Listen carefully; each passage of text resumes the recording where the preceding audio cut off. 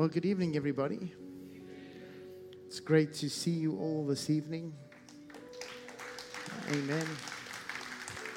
Great to have you with us in the house of the Lord on a Saturday night. Amen. Tonight, my message is entitled, What Will You Say? What will you say? The Bible tells us in Proverbs 18, verse 21, death and life are in the power of the tongue, and those who love it will eat its fruit. Most of you in this room, and maybe even watching online tonight, know, if you've been a Christian long enough, we are taught this scripture is one that we are taught to really pay attention to. And the majority of time when we do that, we look at it from the perspective, and it's important. You know, death and life is in the power of the tongue, so be careful what you say about others, and that is very, very important. But I want to examine it a little bit deeper. And I mean, obviously, there's a lot more to it than just that. But the Bible teaches us the importance of what we say, what comes out of our mouth. And I don't think we realize as believers just how important what comes out of our mouths really is, just how important it really is. The Bible has a lot to say about that. I'm going to share a few scriptures with you, and then we'll dive into this evening. Proverbs 29, verse 11 says this: a self-confident fool utters all his anger, but a wise man holds it back and stills it. How many of you know what it's like when you get really angry? And when you get really angry, everything comes pouring out of your mouth. And normally when you're angry, what comes out of your mouth is not very pleasant if you can't control your anger. I'm so glad you're all out there listening and paying attention this evening. Come on, let's be honest. Oftentimes when it's really rough and it gets really, really difficult, and all of a sudden you feel this anger rise up inside of you, the words that normally precede that anger are not very good. And the Bible actually tells us that when we do that, we're actually foolish. And the Bible doesn't tell us that to make you feel stupid. The Bible tells us that because there's a cost to what comes out of our mouths. It goes on and says, but a wise man holds it back and stills it. In other words, a wise man examines before he's about to let that anger pour out of him. He examines the cost. He counts the cost of the words that are about to proceed out of his mouth. And he stills it. And the Bible calls somebody like that wise. I don't know about you, but we can all grow in this area. Amen? We all need to grow in this area, especially you.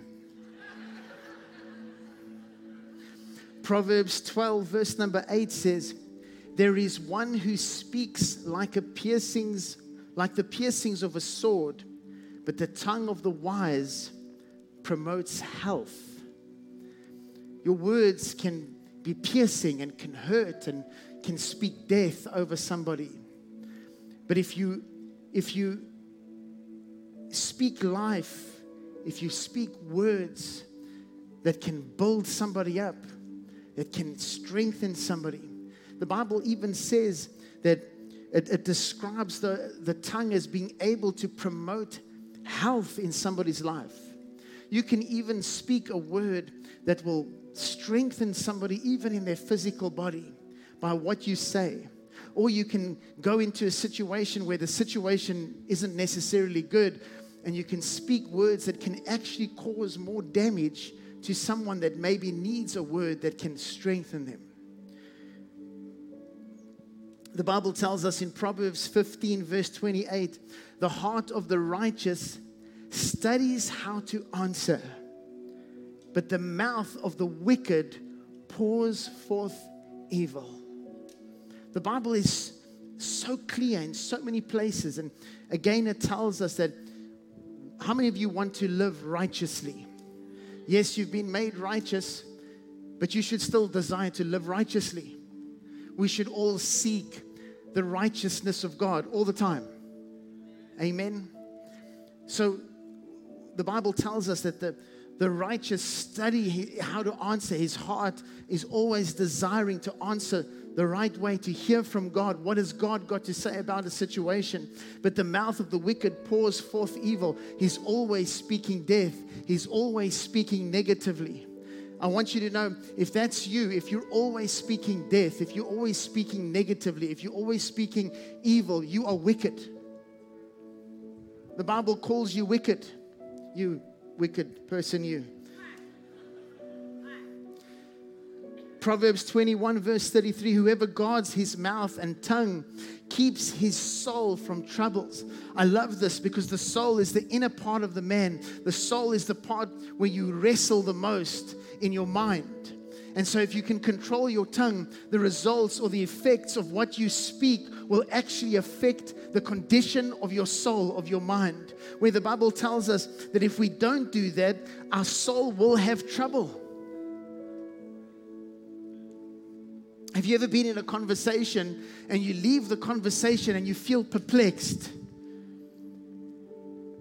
You leave that conversation and you feel like, I shouldn't have said that.